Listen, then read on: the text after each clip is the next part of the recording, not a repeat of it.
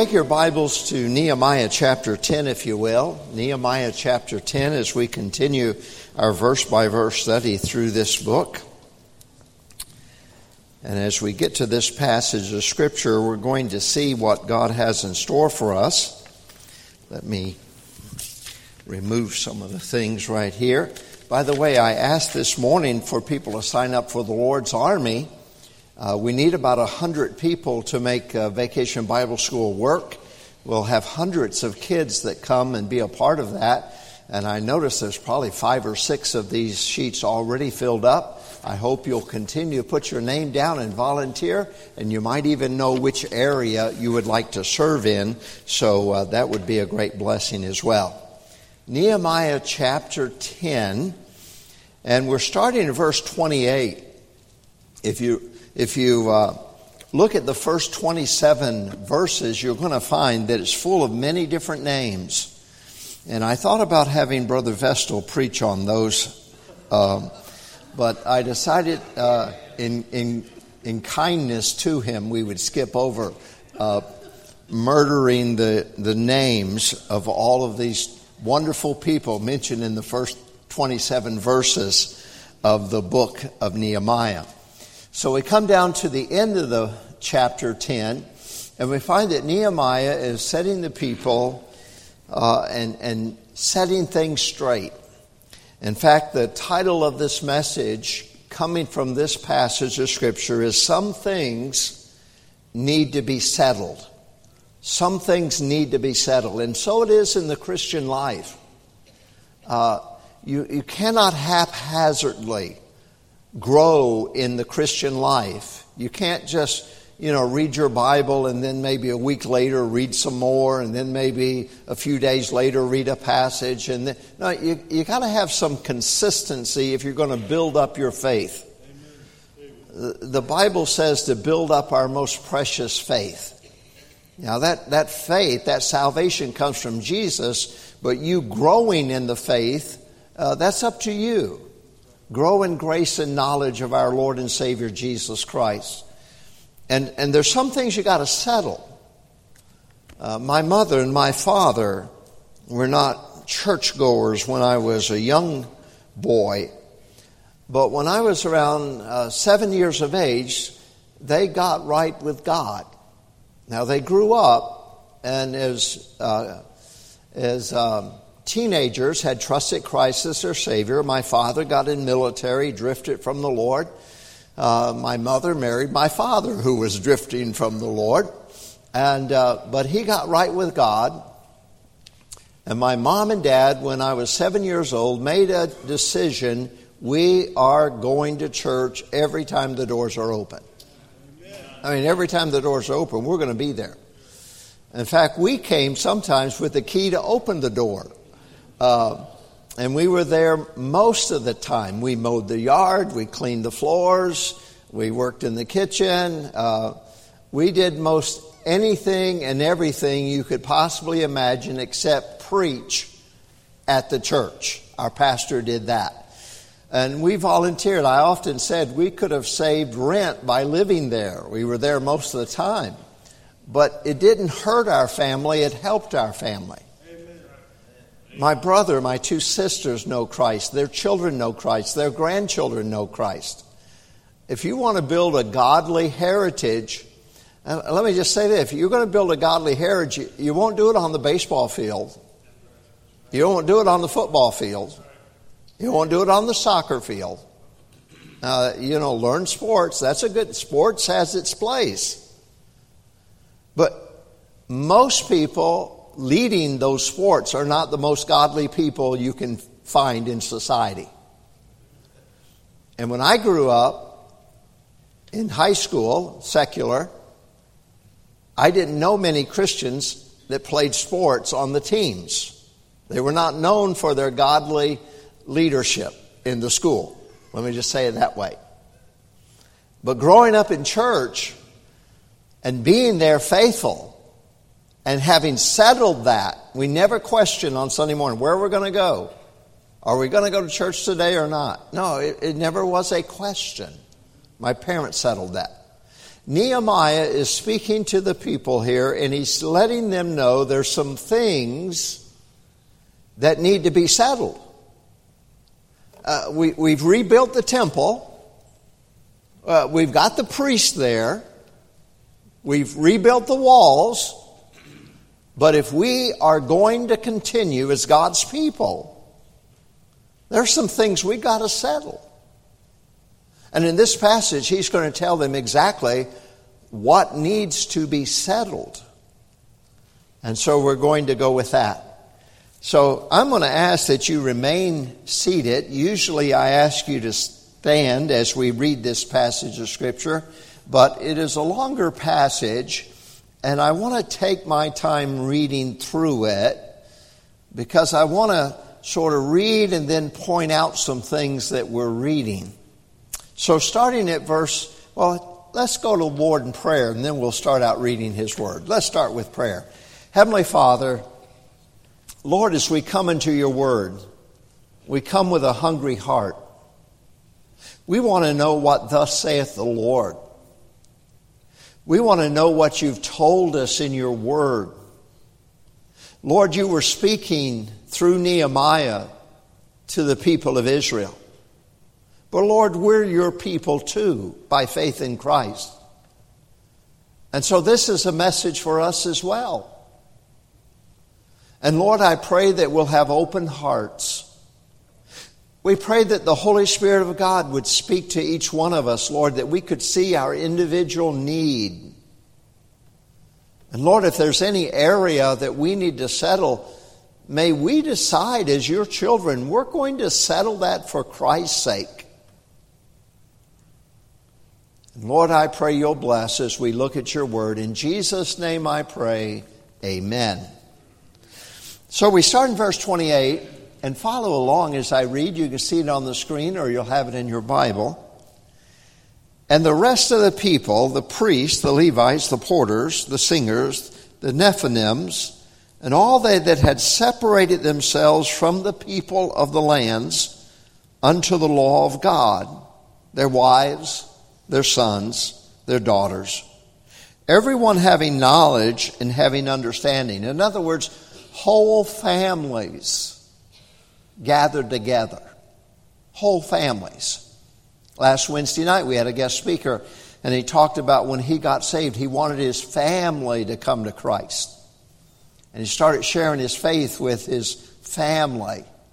And by God's grace, he saw his brothers and he saw his mother and his father come to faith in Christ. And now he has aunts and uncles and brothers and all sorts of relatives who attend his church that he pastors, because he had a burden to see his own family come to faith in Christ.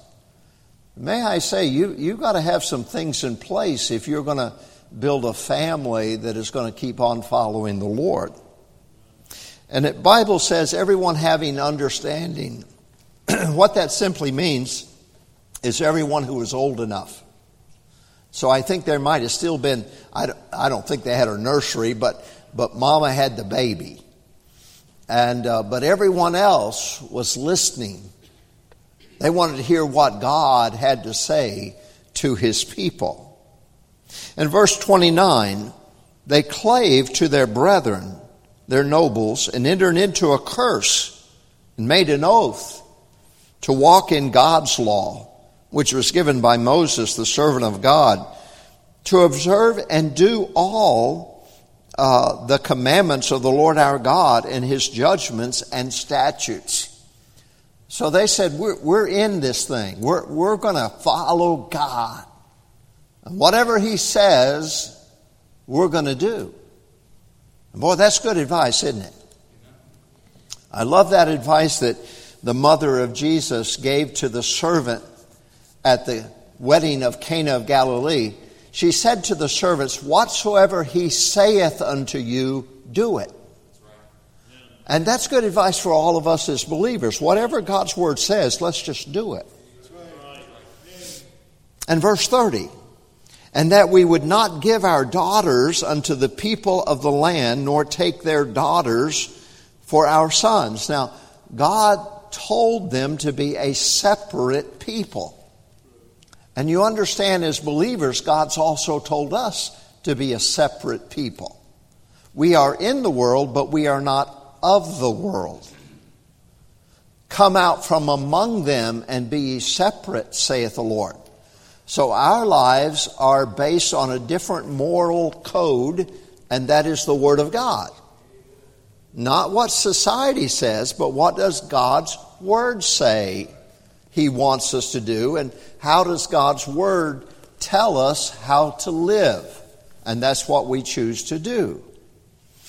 And verse 31, and if the people of the land bring ware or any victuals on the Sabbath day or sell, that we would not buy it of them on the Sabbath or on the holy day, and that we would leave the seventh year and the exaction of every debt. Now, they're making a pledge and they're saying, we're not going to buy and sell on Sunday. And if people come to our city, Jerusalem, and they have wares for sale, we are not going to buy them on the Sabbath. And he also makes mention of the fact that every seventh year they would do away with every debt. Now that was an Old Testament law. You do away with the debt. And then you had the year of Jubilee, where you gave back the land. If someone had purchased the land from a family on the year of Jubilee, they had to give that back. So they could not buy land permanently from another family, because God said to keep the land in the families. Now on the seventh year, not only did they give the debts, you'll recall that God's Word says you are also to let the fields lay vacant for the seventh year. You farm for 6 years, you leave the soil the same, you just let it grow over, and you let the land heal for the seventh year, and you start farming the eighth. Now Israel had not done that. And you're going to find that when God took Israel into Babylonia captivity for 70 years, God is very distinct on why He chose the year 70. Why are you going into bondage for 70 years in Babylon? And the Bible tells us because they had neglected the Sabbath year every 7 years for 490 years. They had not stopped farming every seventh year. And so God said, I'm going to fix that. I'm going to take everyone out of Israel, put them in bondage for 70 years, and now the land's going to grow over for 70 years. Because I will have my people keep my word. Now that sort of lets you know God's pretty serious about things when He tells us things. Amen? I mean, He means what He says, and He says what He means.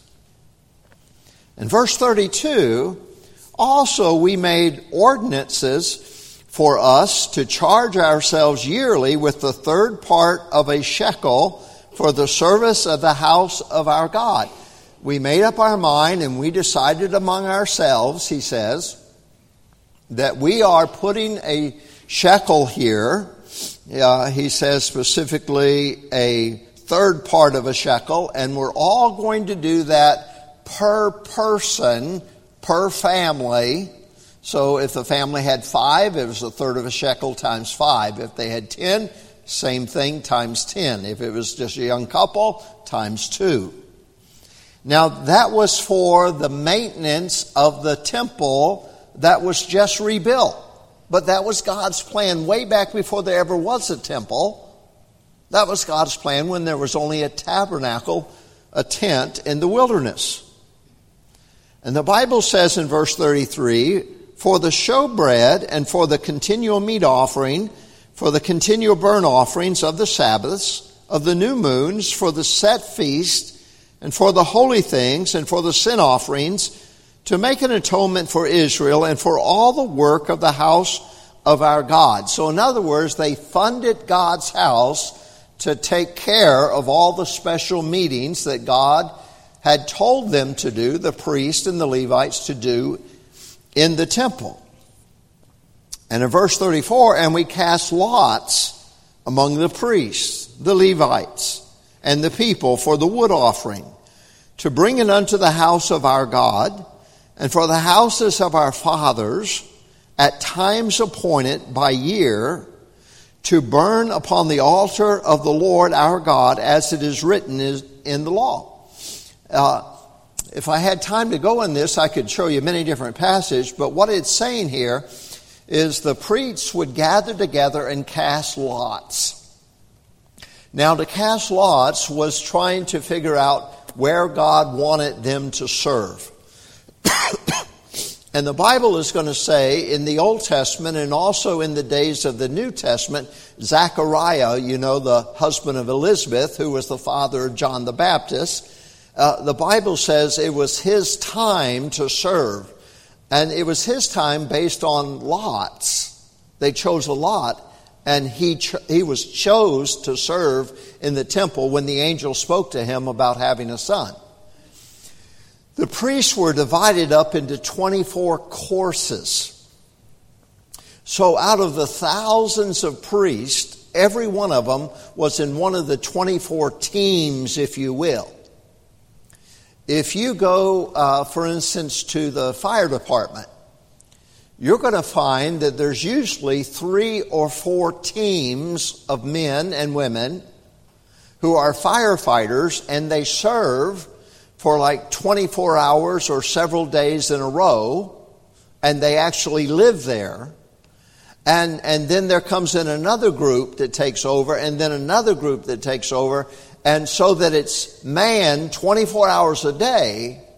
There's about 4 teams a week that keep rotating to make sure that someone is in there, because they have things to cook. You got to have a cook.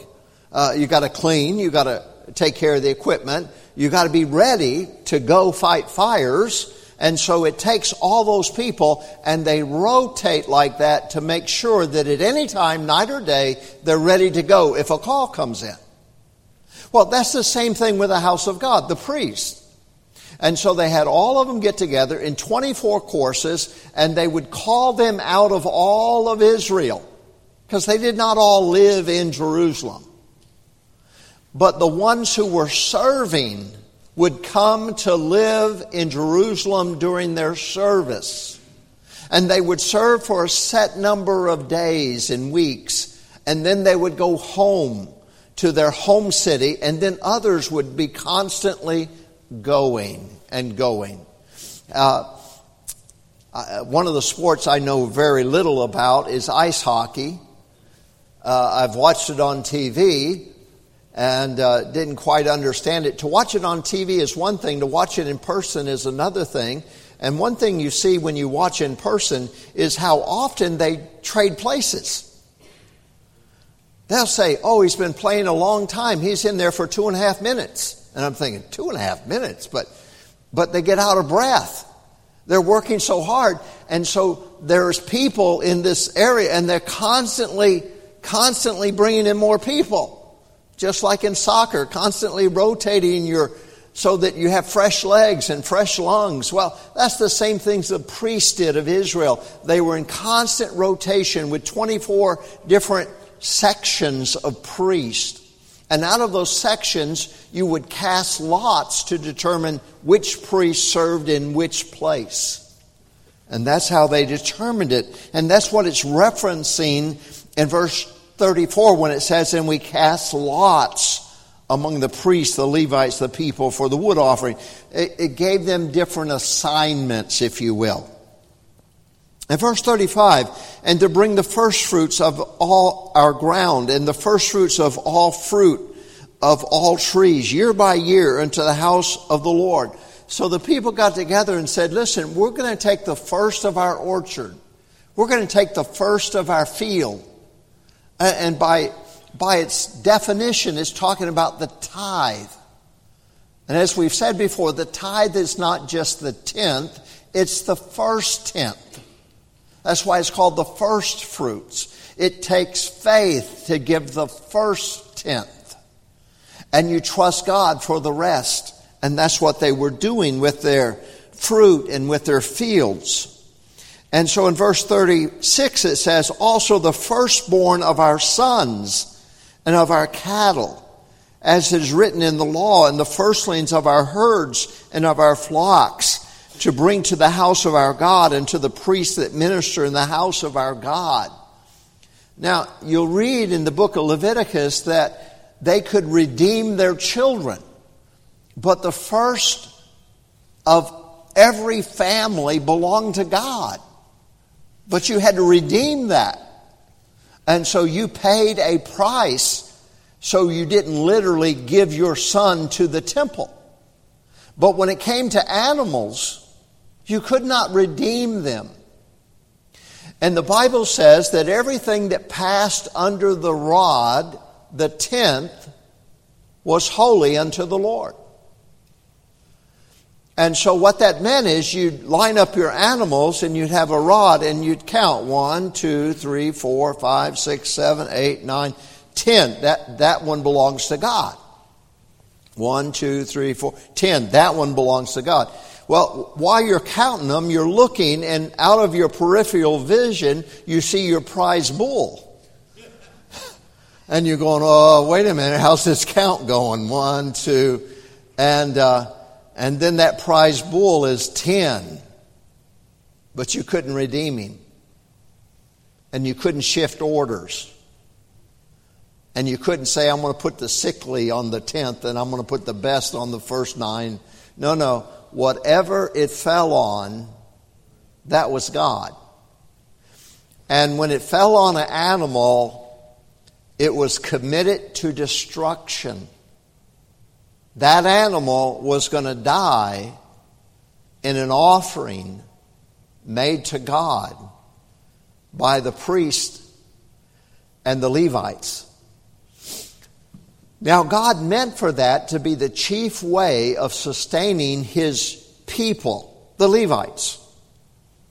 Remember, He said that 1 out of every 10 belongs to me, so rather than take every son, what I'm going to do is I'm going to take a whole tribe. And the tribe will be the tribe of Levites. And so in the book of Numbers, it will number them all. And you're going to find out that the Levites were about 1,250 short, I believe, in fulfilling 1 for every man in all of Israel. And so for the rest of it, the nation of Israel had to pay 5 shekels per person to the temple to make up for the men that were not in the tribe of Levi. So God chose a tribe instead of individual people. But you still had to bring your son to the temple for an offering and to give an offering. Even Jesus on the 8th day, you recall, He was taken to the temple. And so all of this is spelled out in the Scripture. And so Nehemiah he's not going through every detail that's found in the book of Leviticus. You can read that. And these people had probably not been hearing that for 70 years. But he's giving them a condensed version, if you will, of what God told Moses to do and Moses to tell the children of Israel. And so he brings them to the house of God, in verse 37, that we should bring the first fruits of our dough and our offerings and the fruit of all manner of trees and of wine and of oil unto the priest and to the chambers of the house of our God, and the tithes of our ground unto the Levites, that the same Levites might have the tithes in all the cities of our tillage. So you remember the Levites were a group of people who did not have land. And the Bible says that's because God said, I am your inheritance. And praise God, He is our inheritance too. God is our inheritance. So they didn't have land. They weren't farmers. If they farmed, it was on someone else's land. And so the people of God would collect a tenth of all that God had blessed them and come and give that to the house of God. And from the house of God, that would be distributed through the priests and the Levites to all the families of the Levites, because all of them were God's people. God chose that one tribe to be the people that God took care of, and God took care of them through the tithes and the offerings of God's people. Now, in the New Testament, it says, they that preach the gospel should live of the gospel. It's the same principle. If you're going to serve God full time, then God's going to take care of you with God's people. And that's why we as a church take tithes and offerings. There's nowhere in Scripture where we're picking up tithes and offerings to pay utility bills and buy land and do this and that. And practically we do that because we meet in buildings. But the primary essence of it all is to take care of the men that God has chosen.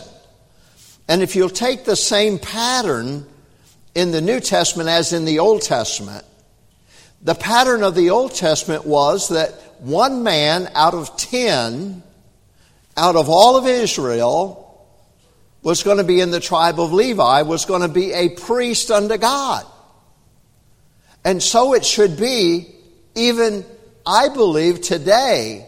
We should have more and more young men stepping up and saying, I feel like God's called me into ministry. Amen. It shouldn't be 1 out of 100. It shouldn't be 1 out of 1,000. There should be a lot of young men who thinks, I want to be a missionary. I want to be a pastor. I want to be a youth pastor. I want to serve God with my life. Because I believe that God has a call on a man's life, and I believe there's far more people that God is calling than have ever answered. Right. Now, if you don't think that's true, let me just say I've put it to the test before. I've met with men where we had several hundred men before, and I've asked this question: how many men, laymen that are here today, would say at one point in your life you felt like God was calling you to possibly be a pastor or a missionary or a youth pastor or something, but He was calling you into some type of full-time Christian service? You'd be surprised, over half the men would raise their hand. Yes, God dealt with me like that when I was young. God dealt with me when I was in college. God dealt with me. Now, I never did it, but there was a time in my life where that's what I felt. The problem is not that God is not calling. The problem is we're not answering yes. We're living for things instead of the Creator, who owns all things. If you had the privilege to be a good friend to someone like Bill Gates, who owns Microsoft, or someone who owns Amazon, or someone who owns some other great company in our country, and someone allowed you to go to special meetings where actually you could rub shoulders and you could be friends with billionaires of our country, would you say, no, I don't think I want to do that? You say, well, I might do it, maybe, I don't know, he might want me in his business or something. But let me tell you this. There's a God who owns everything. That's right. And you can get close to the God who owns everything. Amen. Not just millions, not just billions, not just trillions, but He owns the universe. And you and I can get close to Him. And there's nothing greater than giving your life to full-time Christian service and say, Lord, I want my life to count for you and for eternity. Now, I really believe that every layman, no matter where you work, you ought to be that committed to God, even if you work in a factory or own a business or whatever, that's fine. But I do believe that there ought to be more and more young men step up and say, I feel the call of God on my life. Because the Old Testament pattern is 1 out of 10. Now, they came short of getting that, but in New Testament times, we come way short of getting that. And he goes and says in verse 38, and the priests, the sons of Aaron, shall be with the Levites when the Levites shall take tithes, and the Levites shall bring up the tithe of the tithes unto the house of our God, to the chambers, unto the treasure house. Now, let me explain that. So God's people gave tithes, and that came to the Levites, and it was all dispersed to them. But the Bible says the Levites took the tithe of the tithes. So if you're a preacher, you tithe too. If you serve God, you should be a tither. How could you be serving God and not be a tither when you live off the tithes of God's people? Be a tither. And so that's what he's saying. The Levites would bring their tithes to Jerusalem and put it in the treasure house that were built right beside the temple. And that's where the treasures of God would be kept, right beside the temple. And that was not brought by the people. That was brought because the people brought tithes to God's people. And then God's people, the Levites and priests, they brought their tithe to the temple, and it was stored in the treasure houses, and that was for God's people in future days. It was for what God planned in future days. And so it's amazing to see how Nehemiah is sharing with the people God's plan. And then we come down to verse 39. For the children of Israel and the children of Levi shall bring the offering of the corn, of the new wine, and the oil unto the chambers, where are the vessels of the sanctuary, and the priests that minister, and the porters, and the singers, and we will not forsake the house of our God. Oh, that's pretty good, isn't it? We will not forsake the house of our God. That's good. But notice when it talks about Levites, they weren't all preachers. There were porters. Now, porters are the people who took care of the house of God. They're the ones who move things around. You know, if your church grows, after a while, you've got to hire some people to sort of fix things around the house of God. But that's an important position. And then it says the singers. You got to have people leads people in singing. You got to have people who organize, orchestrate. I'm glad it's not me. It would sound terrible. But you got to have people who know how to sing and can lead a group for God's praises. And we will not forsake the house of our God. Now, as I mentioned before, in this passage, he's saying some things need to be settled. And I'm going to sum up those things very quickly for us and talk about how it should apply perhaps to our lives as well. We should settle some things. And one thing we ought to settle is not to be unequally yoked with unbelievers. That's what the Bible says in verse 28 and 29 and verse 30. We will not give our sons and daughters to the people of this land. We will not take their sons and daughters and put them in our families. We are going to separate ourselves. And the Bible says it this way in 2 Corinthians 6, verse 14, be ye not unequally yoked together with unbelievers, for what fellowship hath righteousness with unrighteousness, and what communion hath light with darkness? We are not to marry those who are unbelievers. Now, if they're both unbelievers and one gets saved, then you just got to stay there and pray and do your best to lead that partner to a saving knowledge of the Lord Jesus Christ.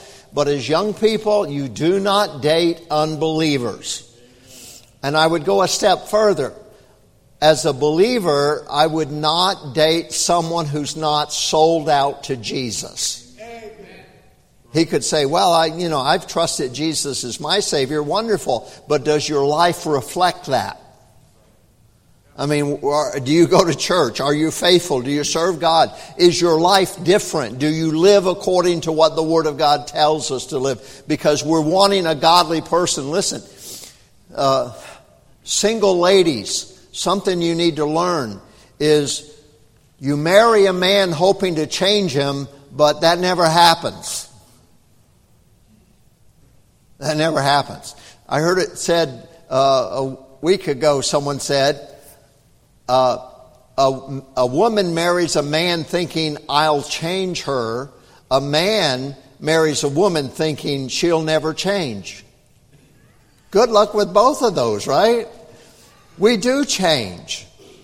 But men seldom change.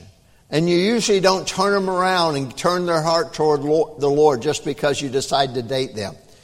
If you want a life full of problems, then be unequally yoked together. Because you're going to have a hard time plowing a field when you got one animal wants to go this way and one wants to go this way, and your field's going to be zigzagged all over. If you're going to go straight for God, you better find someone who knows Jesus going in the same direction. And that's what you want to find. Not be unequally yoked together. I would suggest not in marriage, certainly, because the text talks about that. But I wouldn't do that in business. If you're a Christian businessman, don't be unequally yoked together in partnerships where one is saved and one is not. You're going to find you want different things in life.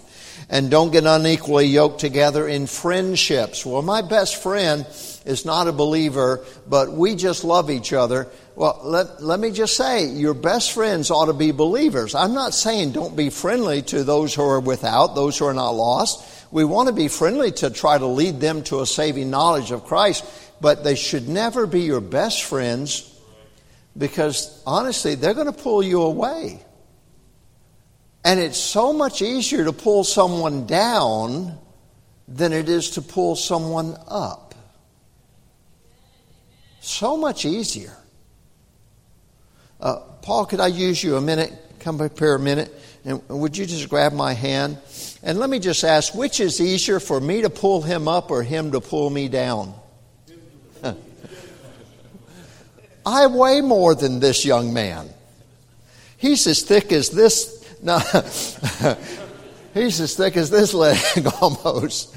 But he can easily more pull me down than I can pull him up. But if you want to reach someone for Christ, you take them to church. And when you take them to church, you have your pastor pulling, your youth pastor pulling, your godly friends pulling. After you get a dozen people pulling, it's easier to pull him up to Jesus, you see. But it's so difficult to do it yourself. Thank you, Paul. I appreciate that. It is so difficult. You say, well, I'm taking them on as a project. Well, you're going to find you're the devil's project, and he's going to try to pull you down. You don't be unequally yoked together. Be not deceived. Evil communications corrupt good manners. And that communication means livelihoods and friendships. Corrupt good manners. You get in the wrong place, it's easy to get pulled down. Iron sharpeneth iron, so a man sharpeneth the countenance of his friend. Proverbs 27:17. Psalms 1:1. Blessed is the man that walketh not in the counsel of the ungodly, nor standeth in the way of sinners, nor sitteth in the seat of the scornful. You just got to watch your close friends. Don't be unequally yoked together. So the first thing settled is don't be unequally yoked together with unbelievers. The second thing we need to settle, as according to this passage, is honor God's day. Honor God's day. Now, I grew up in the South. I was born in North Carolina. I was raised up in Tennessee, Texas, Germany. My father's in military all over, but usually central Tennessee. In the South, when I grew up, they had what's called blue laws. Blue laws. You ever heard of that? Most older people have. Blue laws meant that you could not buy or sell on Sunday. You couldn't get gas on Sunday. The grocery store was not open on Sunday. There was no malls back then, but if there were, they were not open on Sunday. That was what blue laws was. And it was Christians in the South that said, we want to honor God. We want to honor God's day. By the way, you never played baseball. You never had soccer. You never had Little League. You never had sports on Sunday. You didn't have that. What'd you do? You went to church. You would see whole families going to church on Sunday. And that's what they did. The Bible says in Hebrews chapter 10, verse 25, not forsaking the assembling of ourselves together in the manner of some is, but exhorting one another, and so much the more as you see the day approaching. We are not to neglect the assembling of ourselves together. And by the way, that's the word church. The Greek word ekklesia. It means the assembly. We are a church because we gather together. Gather together. And that makes us a church. We're called out from all the places we live to meet together to worship God as brothers and sisters in Christ.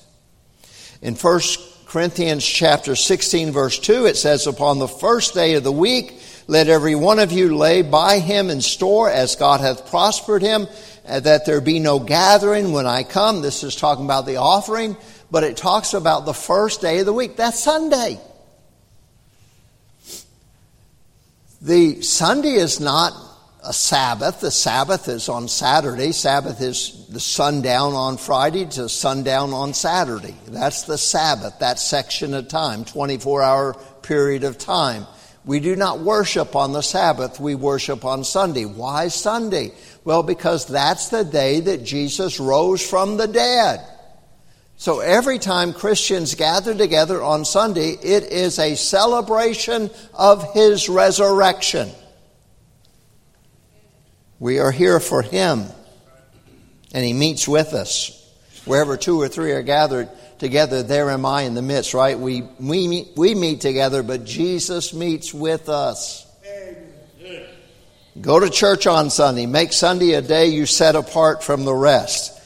God's day is not a matter of a law to observe, but a day to set apart for God. It's not like, well, you're not supposed. No, you want to set it aside for God. It's not because we're made to. It's not because there's a New Testament law that says this or that. It's because when we love God, we want to honor him. The Sabbath was made for man, not man for the Sabbath. God knew we needed a day of rest. And in that day of rest, he wanted us to worship him. Then the third thing, settle this, honor God's house. And in verses 32 through the end of the chapter, 39, he's talking about giving the tithes and offerings to God's people. Malachi chapter 3, verse 8, 9, and 10 says this, will a man rob God? Yet ye have robbed me. But ye say, wherein have we robbed thee? In tithes and offerings. Ye are cursed with a curse. For ye have robbed me, even this whole nation. Bring ye all the tithes into the storehouse, that there may be meat in mine house. And I love this phrase. Prove me now herewith, saith the Lord of hosts. God says, listen, when it comes to this area of giving your tithes and offerings, put me to the test. See if I don't keep my word, God's saying. See if I will not honor my word. If I will not open you the windows of heaven and pour you out a blessing, that there shall not be room enough to receive. Now these people had neglected God's house, and now they start again. They've rebuilt the temple. They've reestablished the worship. They've rebuilt the walls. And now they've gathered all the people together. And they say, now before we go further, there's some things we need to just settle. We're not going to give our children to unbelievers and have them intermarry. We're not going to do that. Secondly, he says we're going to honor God's house. And we're not going to be buying and selling on the Sabbath. We're not going to do that. And thirdly, he says, and we're going to bring the tithe to God's house because these priests are God's people. And we're going to take care of them because they're God-called people. And that's our job. And Nehemiah's not a priest, so he's not saying, give to me. He's saying, I'm speaking for God here. And this is what we have to do. And so they started setting things in order. Now, we're going to see as we continue on in Nehemiah that having set things in order, he goes back and visits the king. And when he comes back, he finds, as is human nature, prone to wander, Lord, I feel it. Prone to leave the God I love. They've drifted. So what does he do? He puts it straight again. And in God's work, we have to make it straight again and again and again and again and again, because we're all just sinners saved by grace, and none of us are perfect. And sometimes the preacher has to preach to himself, and sometimes the teacher has to teach to themselves.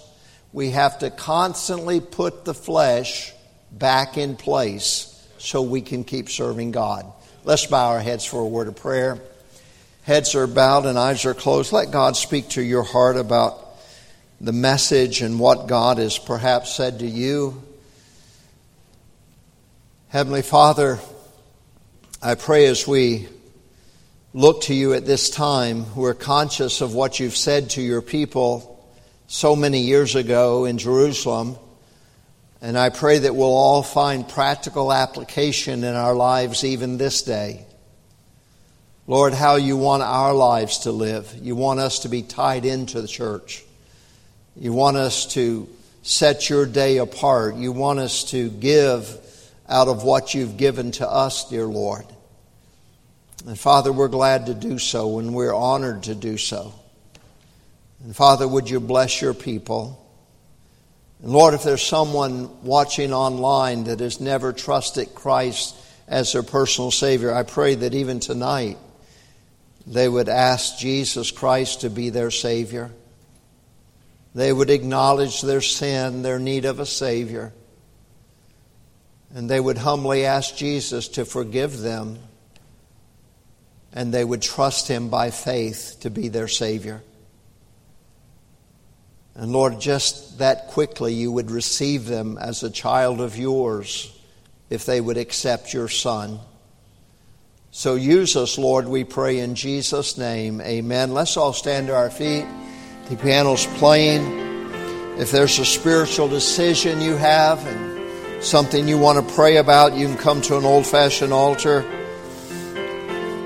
You can talk to the Lord about your life, about what God's trying to do in your heart. There may be some young man that God's speaking to about being a preacher, being a pastor, being in full-time Christian service. I think occasionally from time to time we see young men that God is doing something with. And if God's calling you, you've got to answer. And I hope that answer is yes, Lord.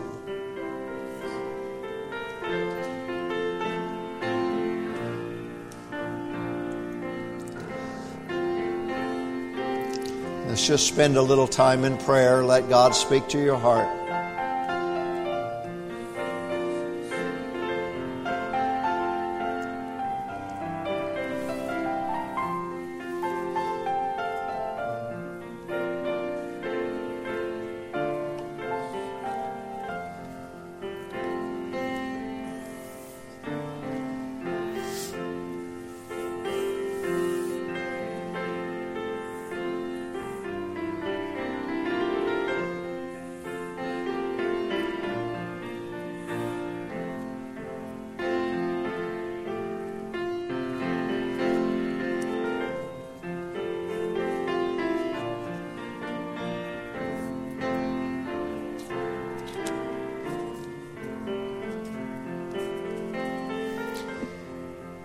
God bless you. It's so good to have each one of you here with us.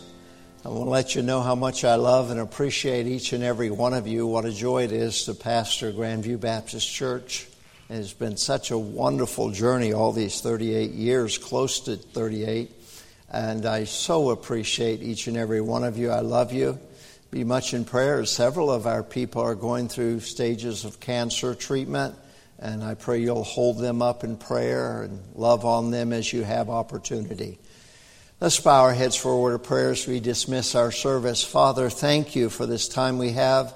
I pray, dear Lord, that you will send us forth with your blessing now. In Jesus' name, amen. We did not watch the next video, but we're dismissed. God bless you.